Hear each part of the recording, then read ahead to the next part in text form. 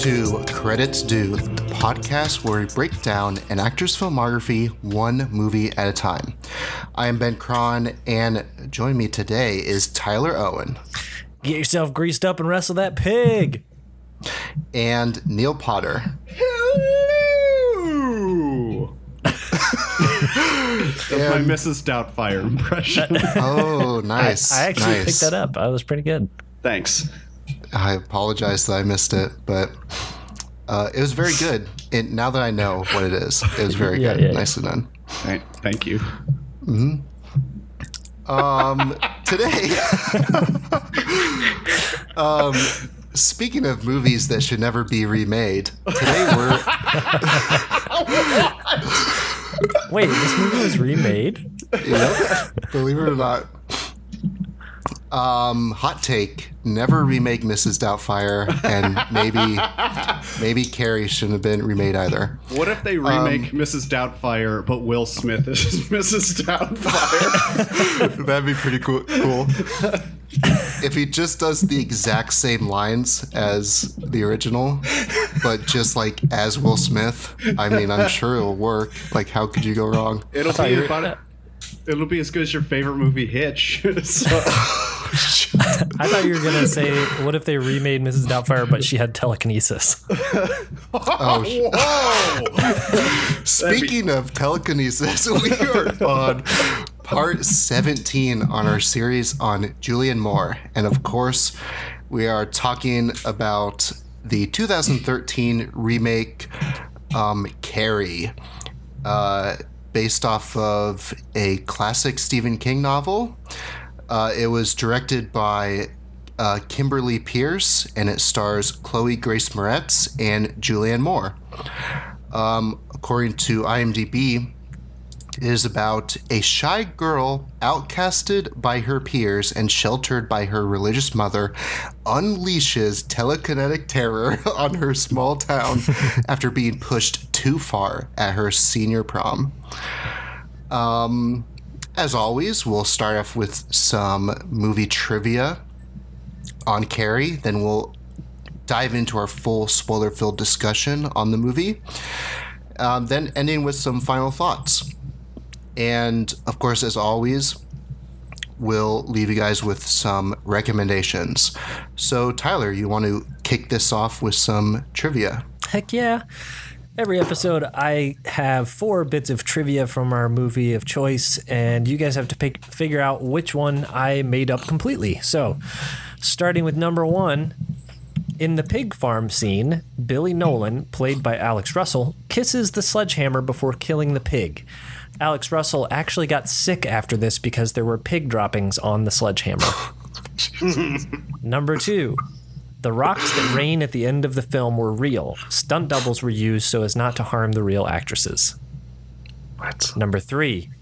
According to test audiences and actors who were in the film, there are nearly 45 minutes of unused footage that were cut when the film was delayed by 7 months for extensive editing.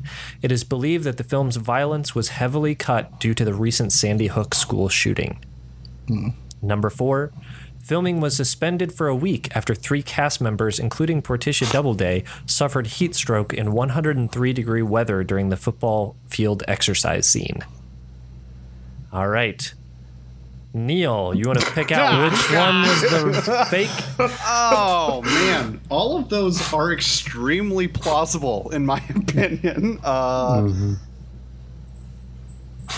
Gosh, I'm going to go with the first one of the kid getting sick kissing pig shit. Right. Ben? I have to go with the second one about the rocks falling, because that just seems unnecessary. Yeah, you would think so, but apparently that's what happened. There were real rocks used in the end sequence. So yeah, they used stunt doubles. And he actually did get sick from kissing pig shit. So, no, the fake one was number 4. Filming was suspended for a week after 3 cast members got heat stroke. That is not correct. There was 103-degree weather on that day of filming, but they had to delay for the heat, not because anybody actually got sick. Which means that number 3 is also true, that there was nearly 45 minutes of unused footage, and much of that was shown to test audiences.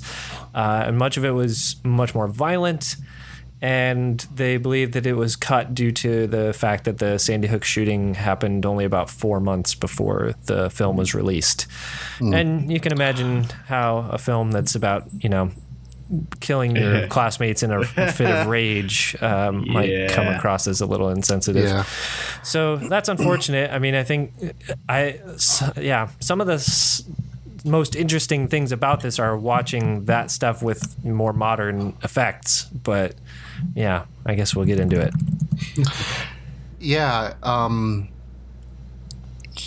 I wonder what was cut. Like, is it just like more like death scenes like during that last, like, the movie is pretty hardcore. Yeah, like, it is. Even as it is. Yeah. I can't imagine what was cut.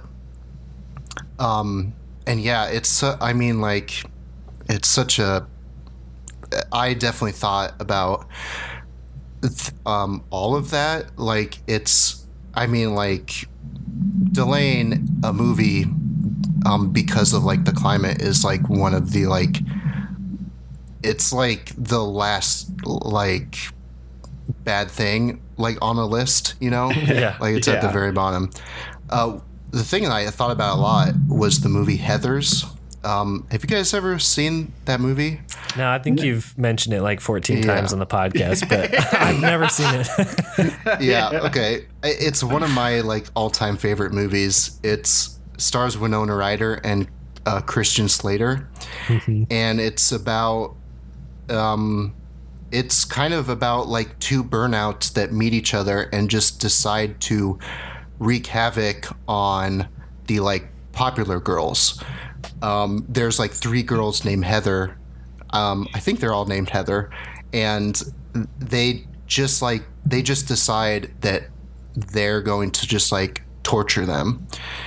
And, then like everything goes like out of control from there. Right. And it's very obviously, actually it came out when did the original Carrie come out? Oh, 76. Yeah. Okay. Yeah. Heathers came out in 1988. So it probably had Carrie, the original Carrie, on its mind. And it seems very like parallel to this movie. And then of course they tried to make a TV show adaptation of Heathers like only last year, I think, and it got delayed like I don't think I'm exaggerating. It got delayed like 8 times because of school shootings. And I don't even know if it ever aired. Like, I think you can find it because I think they just like dumped it on like iTunes or something. That's crazy. But, yeah.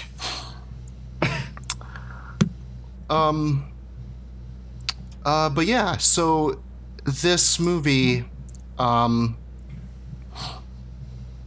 God, I don't even know where to start because, in light of that, it's obviously hard to separate yourself from just like reality when watching a movie. But that being said, I had real problems with this movie because I don't understand who we're supposed to root for in this movie, right? I don't know if you guys felt the same way, but like,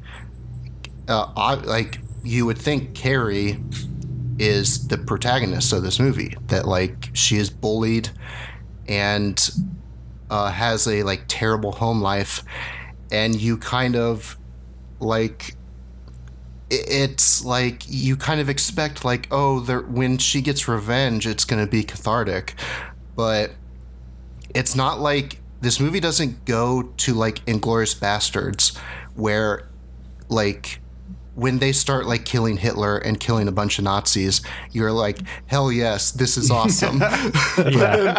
It's also not like this is a weird movie to reference maybe, but it's also not like Star Wars Revenge of the Sith when you're watching someone become Darth Vader. Right. And you're like, no, I can't root for this, but like you're stuck with it. Right. There he is, killing younglings. I feel like that's the kind of feeling they were going for. But yeah, I tend to agree that it didn't really feel... it didn't really land, right? There's so much going on with so many side characters throughout the whole first 2/3 of the movie that when you finally get to the climax, it's just like it felt like an inevitability. And I don't know if that's just because I'm so familiar with the pop culture knowledge of how the movie ends, that it just felt like it was all driving to that in a way that felt not very organic. Oh yeah. I had that same thought because I had a hard time believing that Carrie in this movie was bullied at all. Like the very first scene, that's the worst bit of it. But it's like outside of that one incident, she seems extremely just relatable and normal to me almost. Yeah. I don't know. Yeah, you're talking about the PE scene where they're throwing tampons at her. Correct. Right? Yeah. Yeah. Yeah, that's the weird thing, because it's like she is a shy girl. It seems like she doesn't talk to anyone. It's not until like the last half of the movie when they're like, they allude to that she like has been constantly telling people that they're going to go to hell. And so it's like they really never do put in the work to like make any of these characters like in any characterization to anyone in this movie. Right. They're just kind of like there. I think the closest we get to that is one of the other girls that she was part of that first bullying a little bit, but then she kind of like realized how fucking terrible it was and stopped. And then the rest of the movie, she's like trying to make up for what she did. Right. It's like that character I felt was the most believable in the sense that like they actually were contemplating the consequences of their actions. Right. No one else. I mean, maybe that's just kids in high school, right? Like, I don't know. Kids are dumb. But, like, no one else felt very believable. They were all just very one note. Like, I am the plot driver. Like, I am the one who has to build Carrie up to her climax that we all know is coming. Like, that's what so much of it felt like. Mm-hmm. And then, like, the villain, quote unquote, of the movie is the girl who, like, films everyone throwing tampons at Carrie, and then she like uploads it to YouTube for like, and that like doesn't go anywhere, but like right. And then like she's the one that she's just evil, like she's just has Carrie is her like she's just decided that she's gonna just be mean to this girl. And they really don't give a reason. Just the only reason really is that she's just a bully, I guess. Yeah. Like an extreme case of bullying. Like we need a bully this bad because we're in a movie kind of bully. Like I've never, I don't know. Yeah. That's one of those things with, I think, remakes of movies about younger people are really hard to do. Or I mean, I guess in this case it's a book, but like the point still stands. The framework that we lived in, even when we were in school, which was, almost 15 years ago now, like, even when I was in high school, it was never like this, right? And I was in a somewhat smaller school, so maybe that helps explain it a little bit. But like, nobody got bullied. Like, nobody would have ever been the victim of like an entire gym class of girls throwing tampons at someone who doesn't understand they're having their period. Like, that's like disturbingly terrible. And I mean, I'm sure that there are some schools out there where this kind of behavior happens, but it just felt very unbelievable, and maybe it was more commonplace for that kind of like extreme bullying back in like the 50s and 60s, but that I just find it so hard to believe whenever there's, you know, modern depictions of school age children being that terrible to each other. Like it's disturbing, almost more disturbing that like adults think that children are capable of doing those things to each other. But I don't know. Yeah, it's also just weird because there's really only like 3 students depicted, like 4, I guess, if you count Ansel Elgort's character.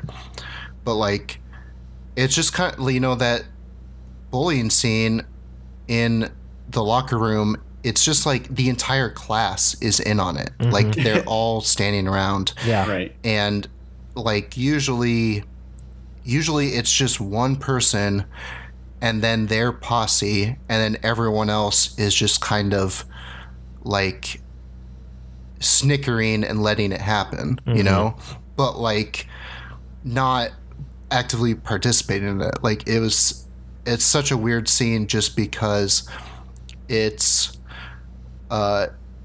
just like the entire class turns on her. Yeah, it's portrayed so black and white, you know? Mm-hmm. It's her versus literally everyone else, which seems absurd. And it's the second scene, like, it's the second scene of Carrie in the entire movie, too, right? Yeah. So, right. like, we don't even really know this character. Exactly. And the scene prior to that really felt more real to me. And I was actually having, like nightmare flashbacks to being in high school PE. Yeah. Where they're playing like water volleyball. And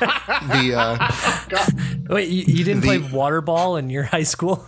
No, we didn't have a pool. Neither did my school. We didn't either. I don't know what that was. You just hated being active? Is that what you were scared of? No.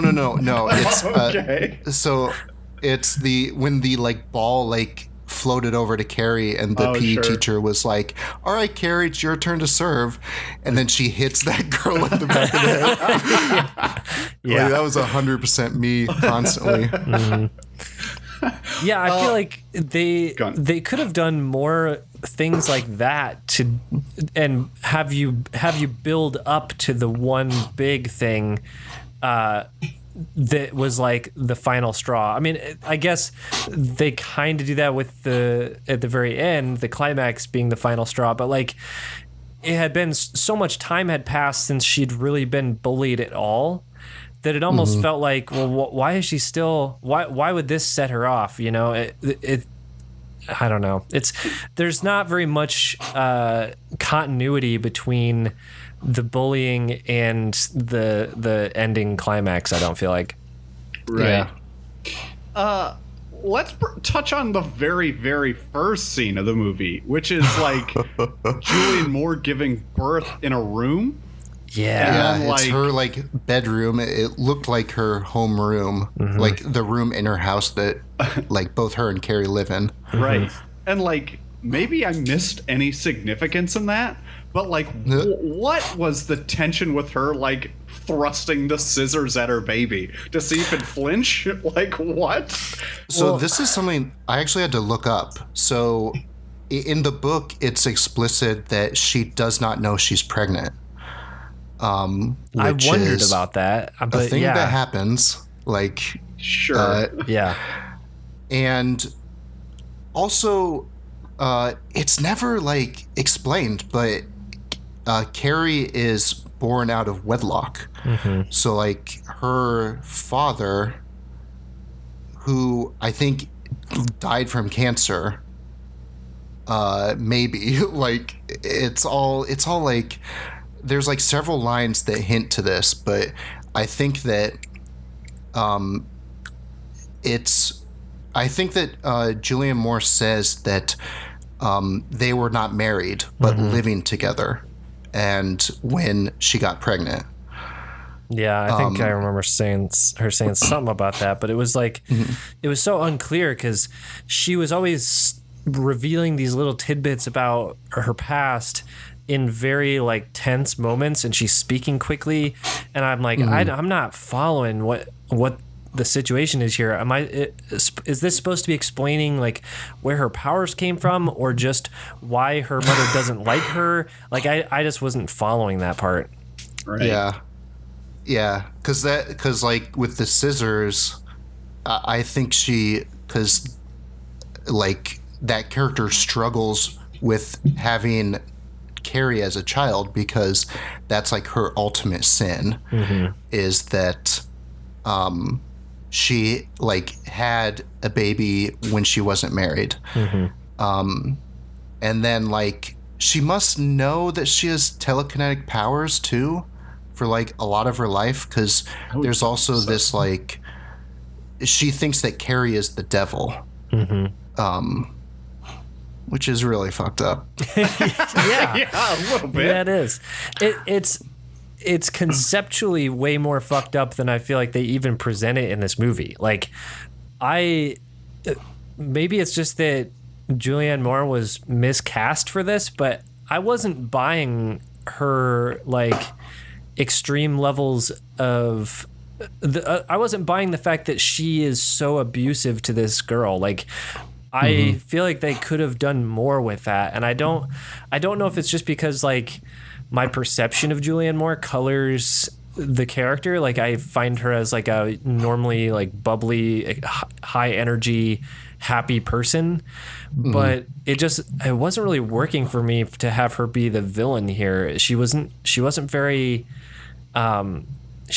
explosive in like her anger. It was more just like, I don't know, it felt more like she was consistently disappointed with her daughter's level of devoutness, more so than like hating her for what she is. Yeah, I think they should have done more development with the mom. Like, because I wouldn't say it was miscast so much. Like, I think she could have done a better job. I agree with you that I feel like she is more of that bubbly personality, but like I think she could have done well in this really disheveled, like weird role, but like they didn't play that up enough. Like, she wasn't in it an awful lot, and the part she was in, like, she was really kind of crazy and weird, but I don't know, maybe just to dive in a bit on like that more, or the relationship between her and her daughter more, to explain a little bit more. I think that would have served the movie quite a bit better. Yeah, I agree with you, Neil. Like, I actually really liked Julianne Moore in this part. I thought she was pretty incredible. It's just that, when you said that there was like 45 minutes cut from the movie, like, I hope, I kind of wish that was all like backstory between, or like all like character development between Julianne Moore and Chloe Grace Moretz's characters, because like this movie like really needed it. It was just all plot heavy, and this didn't do well by the character, like any of the characters, to like make that plot worthwhile at all. Yeah, I thought the religious overtones and that like overbearing mother figure kind of thing was that was actually way more interesting than the bullying aspect. And I feel like the bullying should have been depicted more as like a trigger for the pent up like difficulties that she's dealt with in her home life. And I mean, that's typically how it works for kids like that, right? Like they usually have terrible home lives, and then getting piled on top of that at school is what finally flips the switch, right? And it felt like they focused so much on the just the interactions with her and other girls at school that didn't feel like that should have been the major impetus for her break at the end.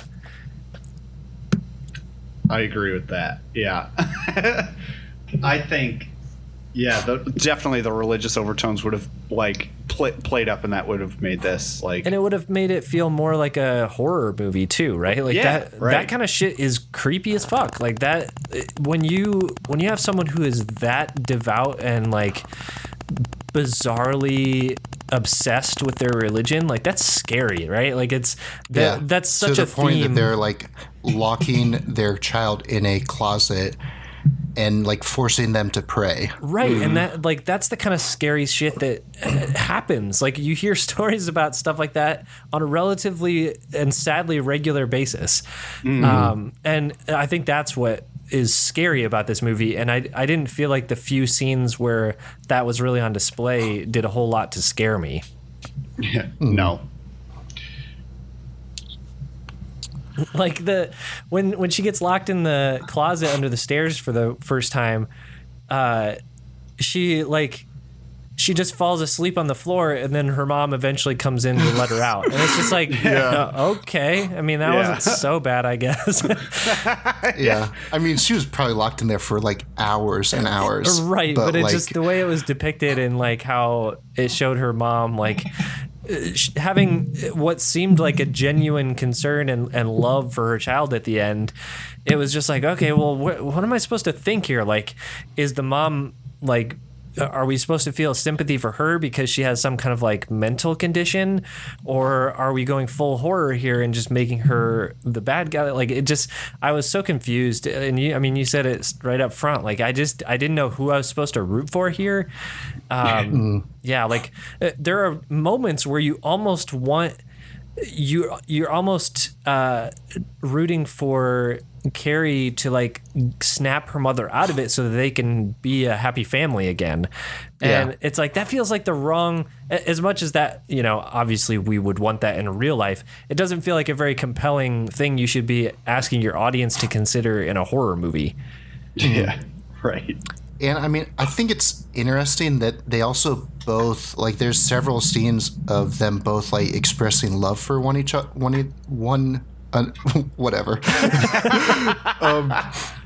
There's all these moments that like Carrie obviously loves her mother and vice versa, but I just don't think that ever quite works out because like at the end of the movie,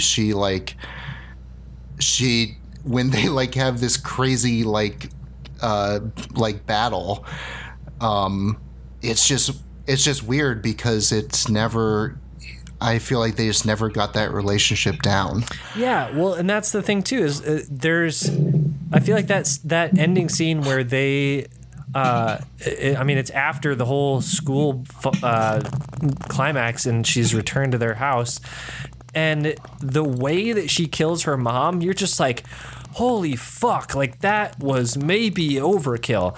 It didn't feel like the way you would kill someone where you'd actually feel bad about it, which is how they depicted it. Like she was crying and upset that she killed her mom, and it's like, you just consciously stabbed her with every sharp object in the house. Like there's a disconnect here. Like it would have been, including a ruler too. Yeah, which isn't even sharp. That's even worse. I would have found that so much more powerful if if her mom was attacking her and she just like quickly and suddenly responded with her power in a way that was more than just stopping her from killing her, but accidentally kills her instead, right? Like that would have been so much more believable that she would then be upset about having done it. Instead, we get this like Matrix like camera swoop with frozen sharp objects in the air that all stab her at the same time after she says like, "I'm so sorry" or something like that. Doesn't she? Like, I swear she says something to her mom before she stabs her 500 times. It's just so weird. I actually liked that shot, even though it didn't make sense. It was very like indulgent. Right. But it was like the first time that there was like, I felt like there was actual camera work. Style at play. Yeah. Well, yeah. And then I assumed those were all CG knives, but maybe they could have been suspended by wires. I don't know, but I mean, that scene would have been cool if the mother would have been shown to be a much more villainous monster of a character, right? Mm-hmm. Yeah.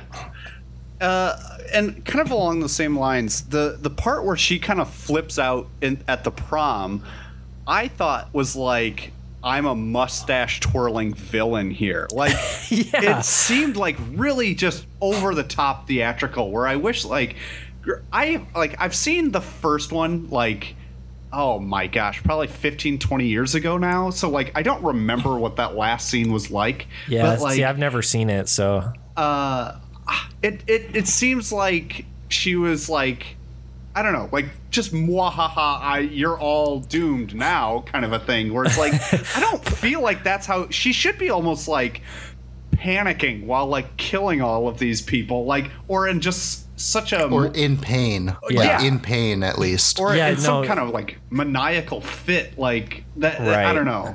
Yeah, she played but her prom date like gets knocked unconscious by a bucket. Did that kill him or knock him unconscious? I think it was supposed to have killed him. I think so too. Because he looked dead, and I'm like, really? Just a bucket killed him? But she also like lights the stage on fire, so if he didn't die from the bucket, he definitely died from the being engulfed in flames. Oh God.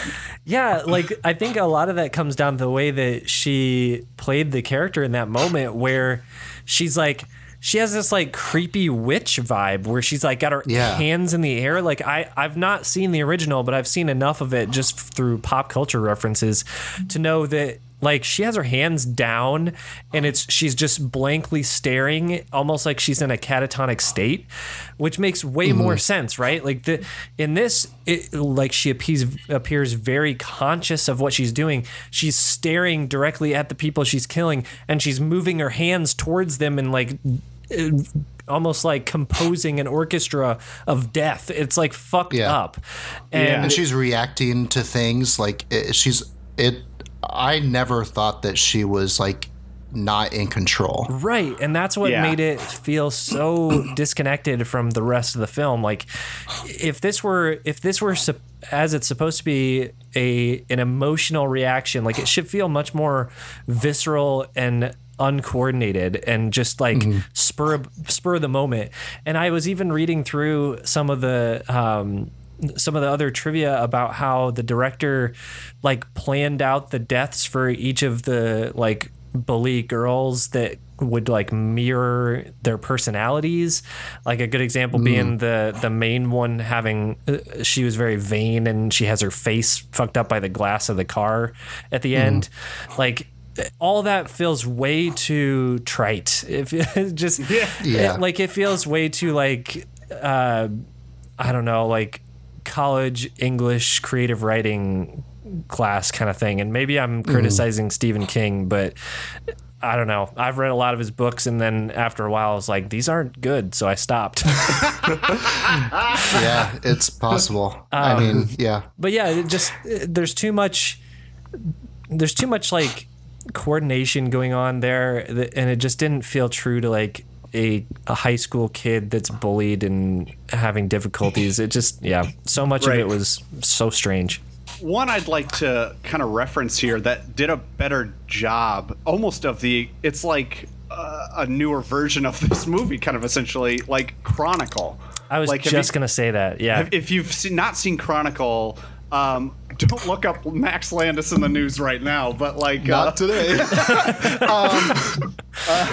But it was a movie that he wrote and Josh Trank directed, but it revolves around this kid or a group of kids who all get telekinetic powers, but one of them is bullied and has a very bad home life, and like all the stuff you see him do, and Dane DeHaan, the actor who plays him, does a great job of portraying this. Like, it seems like this is what he would do. Like, he's fully in charge of his body and his powers. Like, everything in that movie, like, feels right for the characters. Whereas in this, like, you don't get enough time to breathe with them, and like everything just doesn't seem like the right move for them to be doing.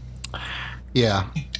Chronicle is a great movie. It's hard to recommend it now because like the writer Max Landis is like just a full-on shithead, but like, yeah, like you said, Dane DeHaan is incredible in that movie, and then also Michael B. Jordan is one of the characters as well, he is incredible in that movie. So a lot of good reasons to watch that movie, but I understand if you can't bring yourself to watch it. Find it for free. There you go. That'll solve it. There you go. It has to be out there somewhere. Crackle probably has it. Whatever you do, don't watch it on Crackle. Sorry. Man, I tried to watch a movie on there. There's your first mistake. Yeah. God, they have so many ads on that service. It's crazy. I mean, it's free, so I guess you can't complain, but here I am complaining. So take that. All right, I want to like break down this prom scene. Anything you guys want to say about like the movie before prom? I mean, it's all so formulaic up until this point. There's really no scenes that are stand out that need to be talked about specifically, I don't think. There is a character that I want to talk about a little bit though. The gym teacher.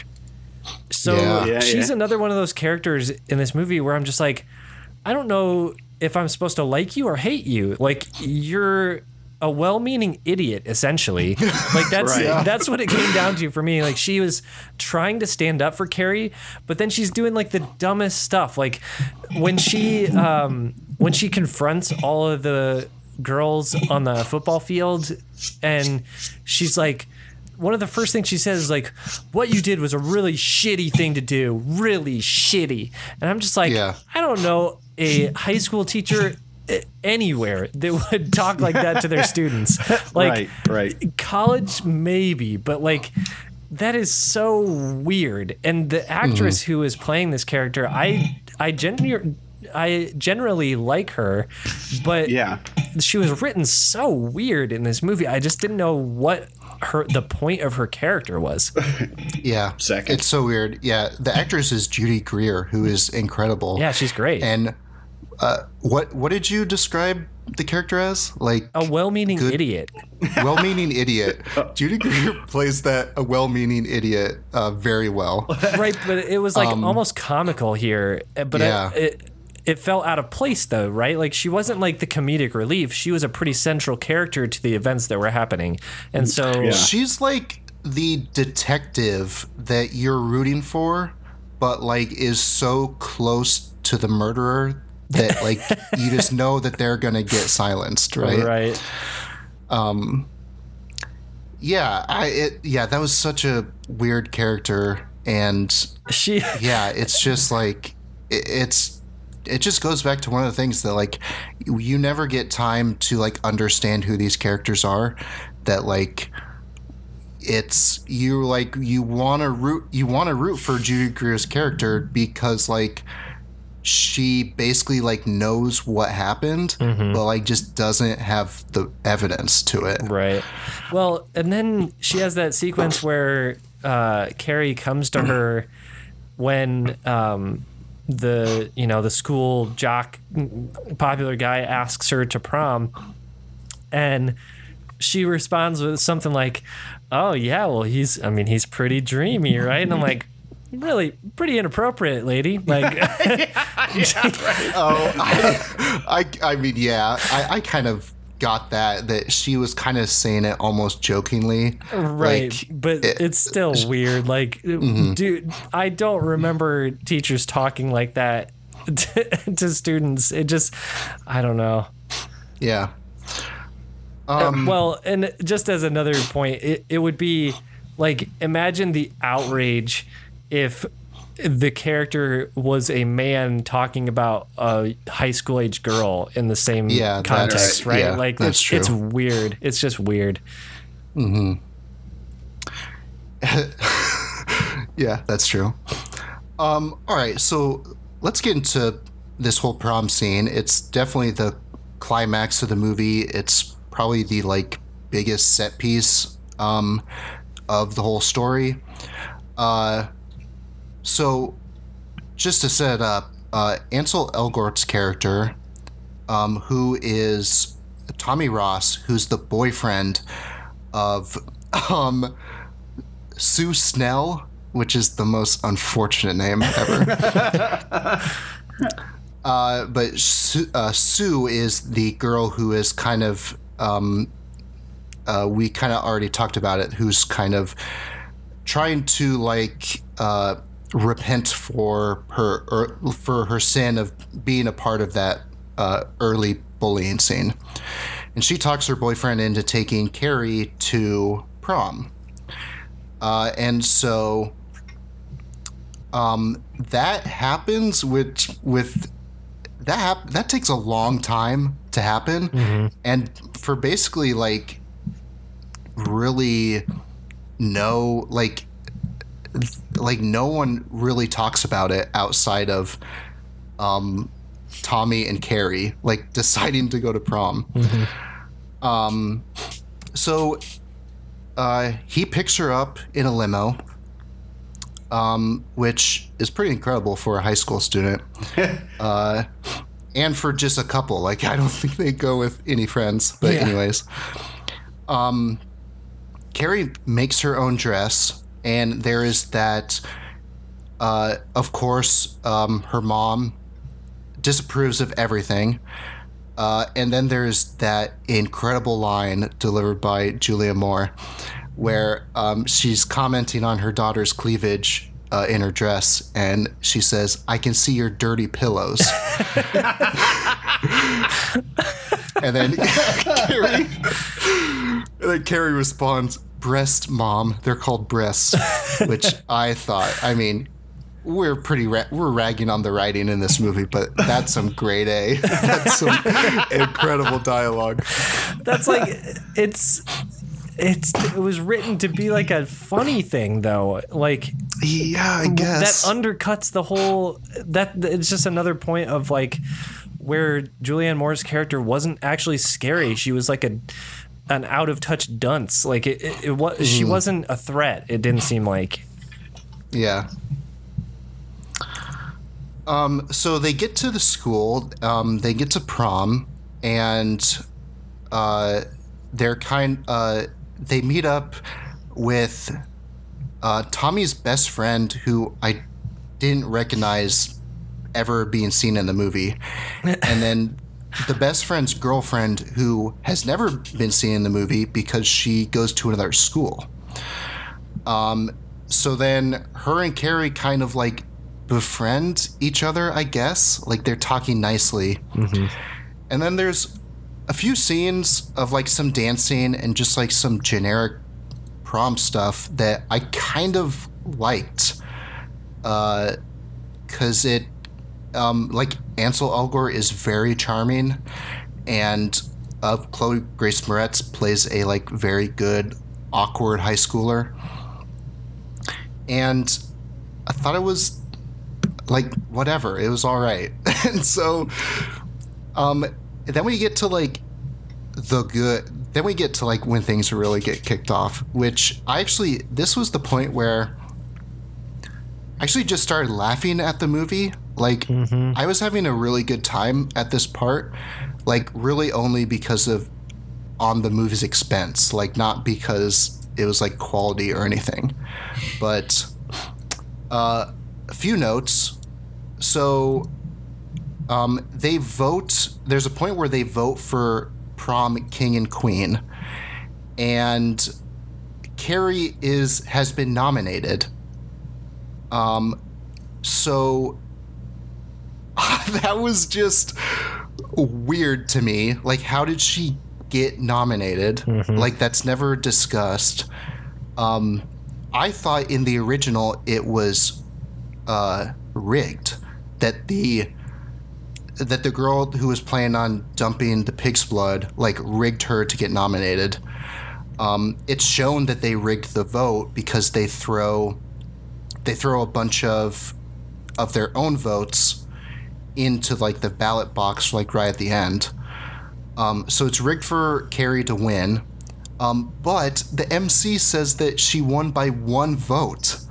So like, so did this you guys whole catch plan, that? this whole plan wouldn't have worked if just like one person sat out the vote. Yeah, if Carrie didn't vote for herself, none of this wouldn't have happened. I just like, what a weird line to throw in. Like, why? Yeah, it was so. Yeah, it's so laughable. So the girl, the bully, and her boyfriend come in. She has been like kicked out of prom. Like, she's not allowed to show up. So she's breaking into the school right now. Her boyfriend does not go to high school, so he has no reason to be here either. So, but they're sneaking in. They sneak in right before the vote, which means that they are probably like several hours late to prom. And then in one of the most funniest scenes of the movie, after all of this happens, after they, Carrie wins prom queen, the blood gets dumped on, she starts freaking out. The bully and her boyfriend leave, get into their getaway car, and they are blocked in. Yeah. There are 4 cars parked around. And I'm like, man, what a like killer party this must be if you show up late and still get blocked in. Yeah. Like, oh my God. Yeah, that was the only good. way you could have made that scene better if they like zoomed in on the character's face, because they're like moving the car to like try to like squeeze out, and if you just zoomed into their face and we're just like, oh brother. Yeah, I also loved how I think they might have replayed the blood splashing down on her head like 13 times. It was slow motion. In slow motion. It was like so gratuitous. It's like, yeah, you remember this part from the original? Well, here it is 5 times in a row. Like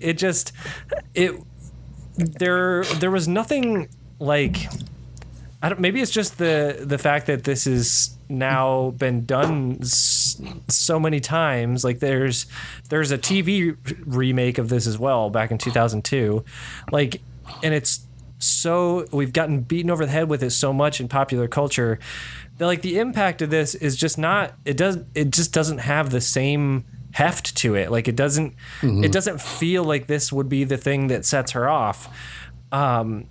But so they have to like make up for how inconsequential it is by replaying it 7 times.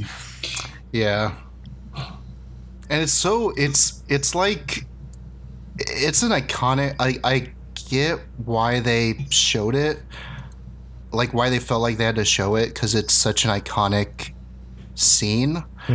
But it just like, I think the problem is that it's not about, like, what's iconic about that is not just the act of dumping pig's blood on someone, but it's everything leading up to dumping pig's blood on someone. Well, and they almost had a like really powerful like kickstart for this sequence with her her date dying. But once again, it's undercut by him dying by having a bucket dropped on his head. Like, that's like the theme of this movie is like every powerful moment is undercut somehow. Like, whether it be the way the sequence was written, the performance by an actor, or like a dialogue bit that was either misperformed or just poorly conceived. There are just so many little things that it's just like, oh, I want to like this, but it's pretty laughable as it is. Right. Yeah, it's I'd be interested to revisit the original. I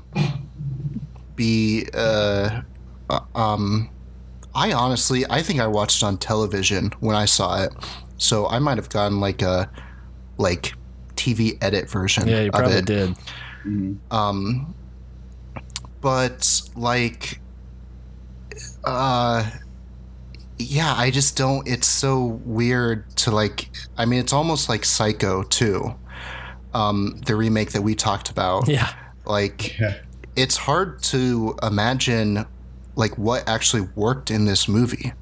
Like, you know, was it just like the shock, like watching a movie like this back in the 70s? Was it just the shock of it? Or was it like actually a well-written like story, you know? Yeah, I'd have to go back and see. I'd be curious to see too.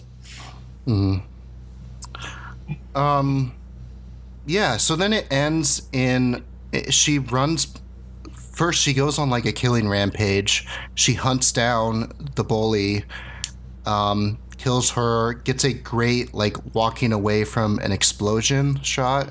Oh yeah. When the car and the gas, like the like gas station that they're at like explodes. That was pretty badass. Then she like rushes home and like talks to her mom, and then her mom like is just like, this is it, I gotta kill you, you're the devil now. And she pulls a Jon Snow and stabs her right in the back. And then they have some crazy fight where she's like, Carrie's doing all this telekinesis, she's throwing knives and shit, and whatever. It just like, and I just wanted this movie, I just wanted it to end like way faster than it did. And then there's also the thing with Sue Snell, where she comes to try to like redeem Carrie and save her. Yeah, that was weird. And then like Carrie finds out that she's pregnant,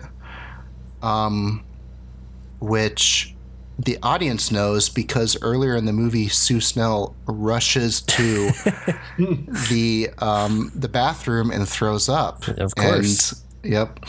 And many people have pointed out that this is like a very sexist thing that movies do, where like women never, the only time women throw up is because they're pregnant. Yeah. Like they never throw up due to like over drinking of like alcohol or like food poisoning or anything like that. Like they're only shown to throw up because they're pregnant. So it's like such a huge tell when she throws up and no one fucking talks about it. And it's like, oh, right. All right, you're pregnant. Yeah. When women puke on TV and movies, it's because they're pregnant. When anyone coughs on TV or movie, they're gonna die. Oh yeah. Yeah, and then there's like another like character moment that just didn't work for me was when Carrie finds out that she's pregnant with a daughter, and which is probably too early to find out. Carrie, like I don't know how long she was pregnant, but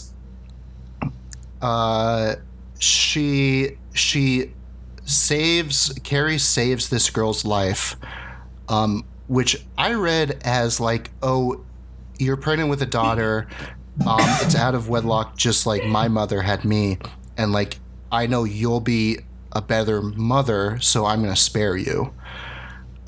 Even though I kill, like, it just didn't work because, like, prior to that, at prom, she kills the PE teacher. Or no, I guess the PE teacher doesn't die. Yeah. But she almost kills the PE teacher, who is, like, the only person who is nice to her. She kills that, like, weird photography nerd who, like, mansplained to Carrie how to, like, watch a video full screen. Like, and then I'd kill that guy too, though. God. Yeah, he was. It's just so weird that like he had one scene, and then he got like a death scene. It was weird. Yeah. So it's just weird that it's like you're killing everyone, but then like you spare this one person, who, like I guess was nice to you, but like wasn't really. It's just odd. It's such a weird movie. Yeah, I mean, I feel like that is kind of a it's kind of an analogy to how like school shootings and school shooters rationalize their actions. Like they'll often think that even the people that are trying to be nice to them are trying to trick them. And like that's kind of a theme in this movie, right? And there are a lot of parallels with people who lash out violently, but in this case, the damage is tenfold because you have literal superpowers, right? So it's interesting from a thematic point of view, but the way it's characterized doesn't fit with that at all. Like it's not.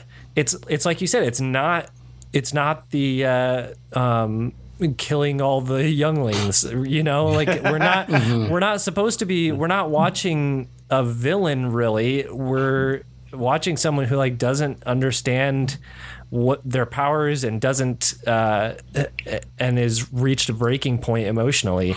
But like if we're kind of glorifying all these collateral damage killings, and it's just so especially that photographer, it's like, are we supposed to be finding this enjoyable? Like he's getting his comeuppance for being a kind of nice dude. I don't know.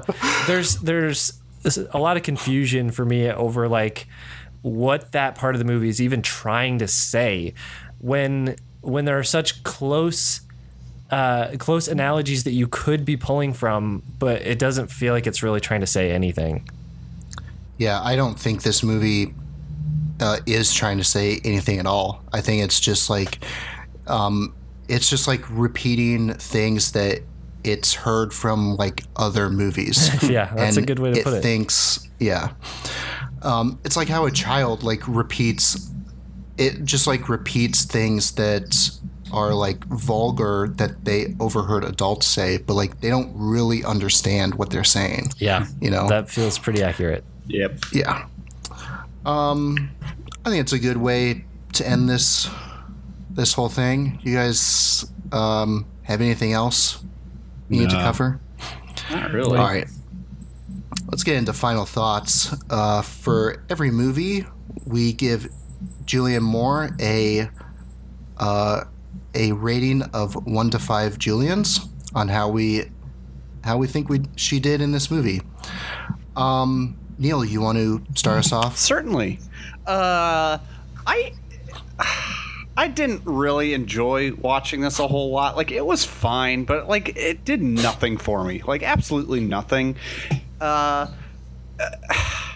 don't want to say the cast was bad either. It was just poorly written, poorly executed, and just I don't know. I don't feel like it lived up to the acclaim that either the book or first movie had. So and Julianne Moore was I guess wasted in the role because like she didn't get enough to do and like didn't have enough development to like have us like love or hate her character a ton. I'm gonna give this a 1 out of 5. If you want to see this, just watch the original if it's any better, or just read the book. Or none of them. Doesn't matter. Do what you want. Your time is valuable. Tyler? Yeah. I think I'm gonna give this one a 2 Julians because it's just there. Like, this is just a movie that's just kind of there. You knew it came out and you didn't care at the time, and you shouldn't now. I don't particularly know why Julianne Moore decided this was a role she wanted. I mean, maybe it's similar to the situation with Psycho. Like, remakes are always going to happen. They're always a paycheck. Like, and there's always a potential for it to be better than the original, even though that's very slim. It's like, it's one of those things where it's like low risk potential high reward. Like if you come out the other side and the creators redid it and made it awesome, then you're like really lauded. But if it turns out to be shit, like everyone just forgets it ever even happened, and so it's like no big deal, right? Mm-hmm. So like maybe that's why she was in this. I still contend that I think she was miscast. I've yet to see an example in any of the other movies that we've watched where I can envision her being a true villain. And, you know, maybe that's not how she was trying to portray this character in this one. And maybe that's not what the director was intending either. But in doing so, it failed at having anything powerful as far as like real horror goes. So yeah, it's definitely not worth watching. I mean, there are some funny moments, but Ben, like you said, they're kind of unintentionally funny. So unless you want to like get drunk with friends or high and laugh about it, it's really, I just say avoid it. Just avoid it. Yeah, there's also better movies to do that. Exactly. Yeah, I'm gonna give this one Julian. Even though I felt like Julianne Moore was giving a pretty good performance, I just think, yeah, she was wasted, and it was just such a bad script. I can understand that, like, I could understand if like if she got sold on this movie because they like said like, oh, the first scene is you're going to be giving birth and there's going to be a lot of screaming and crying and it's going to be great. Like, I can understand like if she can be like, oh yeah, this is a role that I can sink my teeth into. Apparently that was a reshoot, so that was definitely not the case. Of course. And yeah, I think, you know, it's so weird when you hear about movies after the fact that like the script is like everyone gets hired and then suddenly the script is just rewrote just to shit, and it kind of doesn't resemble like much of anything at all. And I don't know if that was what happened in this case, but I mean, it happens so many times that it's pretty easy to just see that.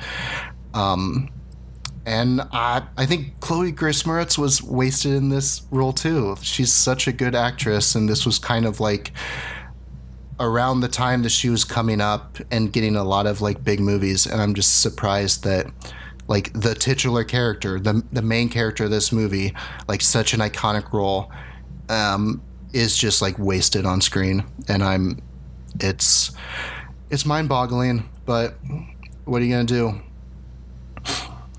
All right, let's end this and get to some recommendations. For every episode, we end you with some recommendations that don't necessarily have to be movie related. But Neil, you got a recommendation for us? Sure do. I can't remember if Tyler, you had recommended this before, but I just recently got Beat Saber for my PSVR, and it is awesome. It is just so much damn fun. Like, I just like it's just like, I don't know, it's immersive, and it's just like I picked it up and immediately just started dancing because like it's that like you just like get into it and like I don't know, it's just incredible. I can't really just, I don't have a ton to say about it, but like it's just got a sweet just like electronic soundtrack, like good visual aesthetics, and it's just super fun. Like, and it starts you off real slow, and you just kind of get used to the game, and then it starts picking up, and then you're just having a ton of fun, and it's a great little workout. I highly recommend getting Beat Saber. Don't sit on it like I was doing. Just get it. You'll have a ton of fun with it. Yeah. I'll reiterate my recommendation for that. I might have recommended it directly, but maybe not. But yeah, my wife and I still play it weekly. It's so much fun. And they just released a new song pack that is Imagine Dragons songs, which I'm not actually a fan of their music, but it is the perfect music for Beat Saber. It is like amazing. They have some amazing beats, and the the track mappings for the beats that you have to hit are so good. Like lots of syncopated rhythms and triplets and stuff, and so those are some of the most fun to transition between when you're playing a song. Nice. But yeah, that game is it is a VR system seller. I absolutely love it. Heck yeah. Beat Saber PSVR. I'm sure it's out for a ton of like Oculus and stuff and honestly, too. So. if you had to buy it on anything, I wouldn't buy it on PSVR because you can't mod the one on PSVR. That's my only like downfall too. Like you can't just get a bunch of like songs that anybody can like do something to. But I mean, I love this game so much that I'm literally considering buying a VR headset for my PC just so I can play modded Beat Saber songs. Oh god, it's really great. Yeah. Anyways. Cool. Yeah, so my recommendation is going to be kind of one with a bit of a caveat, but so many other people are saying it's good that I'm going to go ahead and recommend it. I just restarted watching The Leftovers on HBO's series that ended a few years back. It's about basically thematically, I have no idea yet if it is actually the Rapture, where just a certain percentage of the Earth's population disappears, kind of got snapped like Thanos. And it's basically just about everybody who got left behind and what's going on with them and how they deal with the loss. If they don't know if their loved ones are dead or just missing or what happened to them. And it's really good. I'm literally only one episode in. I had previously watched I think 3 episodes a couple years ago, and just fell off of it. And so I'm getting back into it again. Mainly because I've heard from literally dozens of people that it has one of the greatest final seasons in all of television. And so now that I have to be super discerning with my free time, I'm really on the lookout for shows that I know have a good ending, because we were recently kind of burned by Game of Thrones. So like knowing that an overwhelming majority of people love the way the show ends has me really excited to watch it, and knowing that it's only 3 seasons means it's going to value my time. So I'll recommend The Leftovers because the first episode is actually pretty great. It's very slow burn, but puts you in the frame of mind for, I think, what the rest of the show is going to be like. So I'm excited to watch it. Yeah, I got it. That's a show that I got to get on too. It's been on my shame pile for years. Yep. I've heard that the second and third season are like some of the best television like ever made. Yeah, so I'm pretty stoked. Mm-hmm. I would like to recommend a book called Star Wars Master and Apprentice. So this is a new book. It just came out this year, actually in April, so it's pretty fresh. It's written by Claudia Gray.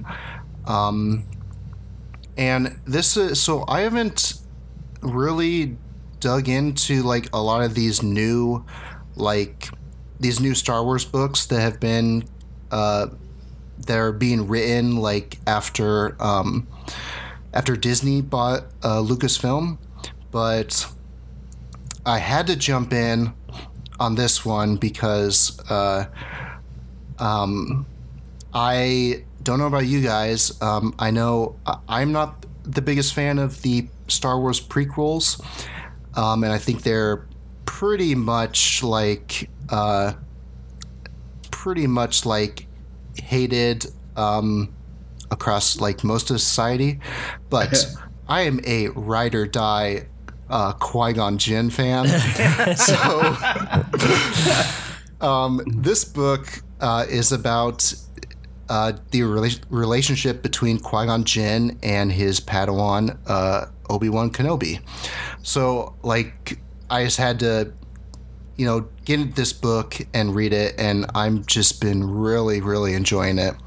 It does this thing where It's not quite like every chapter, but they switch perspectives.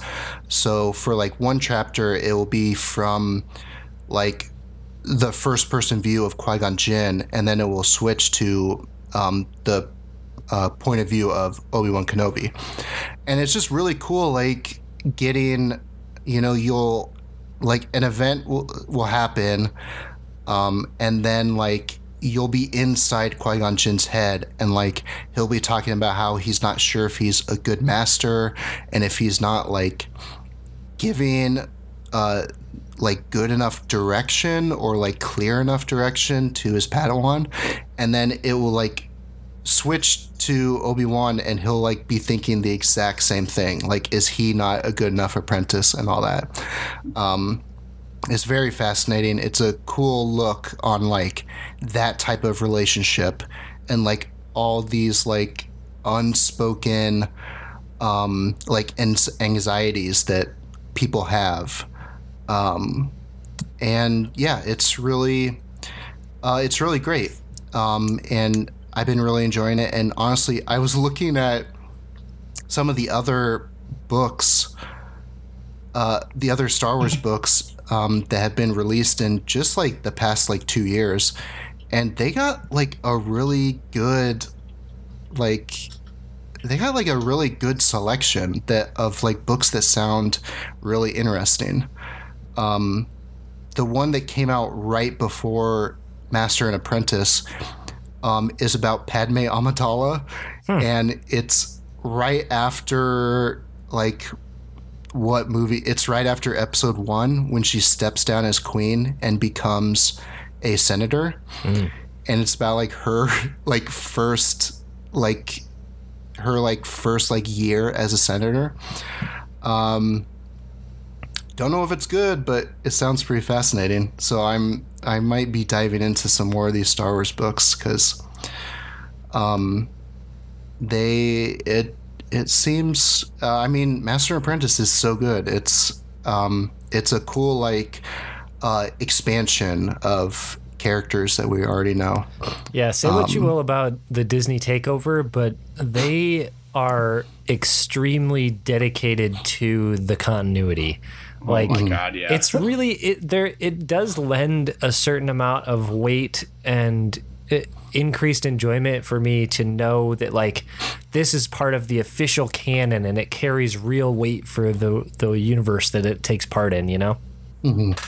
God, they have and it's cool because I think it'd be easy for them to just be like I think it could have gone both like two ways. They could have just been like, fuck it, let's like re-release every book that's ever been written, and then let's just like release 100 books a year, and just like stuff the tubes with it, right?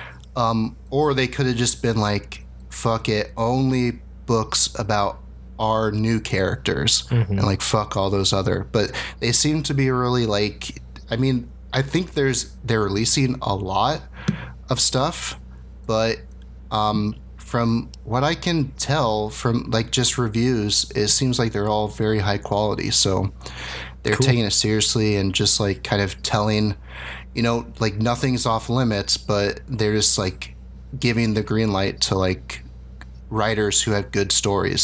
So yeah, I have not dived into the extended universe since the Disney takeover, but that sounds interesting actually. Especially the Master and Apprentice one, that does sound cool. All right, that is it for this episode of Credits Due. Thank you so much for joining us, and I hope you'll join us in 2 weeks when we get on the final leg of this series on Julianne Moore and talk about the movie Still Alice, which is her first Oscar win. Kind of surprising. She wins for Best Actress in a Leading Role. So very excited to watch that. I hope it's good. At least we'll get a really good Julianne Moore performance from what it sounds like. So yeah, have your tissue box nearby. Uh-oh. Yes. It's a real tearjerker. Yeah. Have you seen it? I have. It's very good. Oh, shit. All right. Oh, awesome. I'm excited. Very excited. All right. Until then, Tyler, why don't you tell the people where they can find you? Yeah, you can find me on Twitter at Tyler Owen, and you can find the video games that I make on my website, randomseedgames.com. And actually, I'm going to real quick just mention that the game I've been working on for like more than 5 years, almost 6 years now, Lacuna Passage, Mars exploration and survival game. It's been official now for a few months, actually. I've officially transferred over development to another developer. They're called Candescent Games, and it's just been untenable for me to work on it as a solo dev for a while. And so I sold the IP, and so I'm really excited to see what they do with it. They're still working on transitioning it over to maybe have it ported to other platforms. I don't know. We'll see. But it's really cool I mean, it's sad to hand it over to someone else, but I'm excited to see what they do with it and, see something that I started and get to see what someone else does with it, see what their interpretation of the source material is. So yeah, Lacuna Passage, check it out on Steam if you want. If you buy it now, you'll get all the updates that they make to it when they officially release their first update. So it's really cool. Just go support them. I believe in them and completely, and I'm really excited to see what they do. So Very That's cool. Sweet. You can find me, Neil, on Twitter at Dino Neilman. That's it. And you can find me on Twitter at Cron Master. That's CROGHAN Master. You can follow the show at Credits Due Pod. And until our next episode, where we'll be talking about Still Alice, thank you for joining us. And remember, as always, the devil never dies. Keeps coming back. But you gotta keep killing him. Yeah, my mama told me that too. No, Mama, don't say that. I can see your dirty pillows.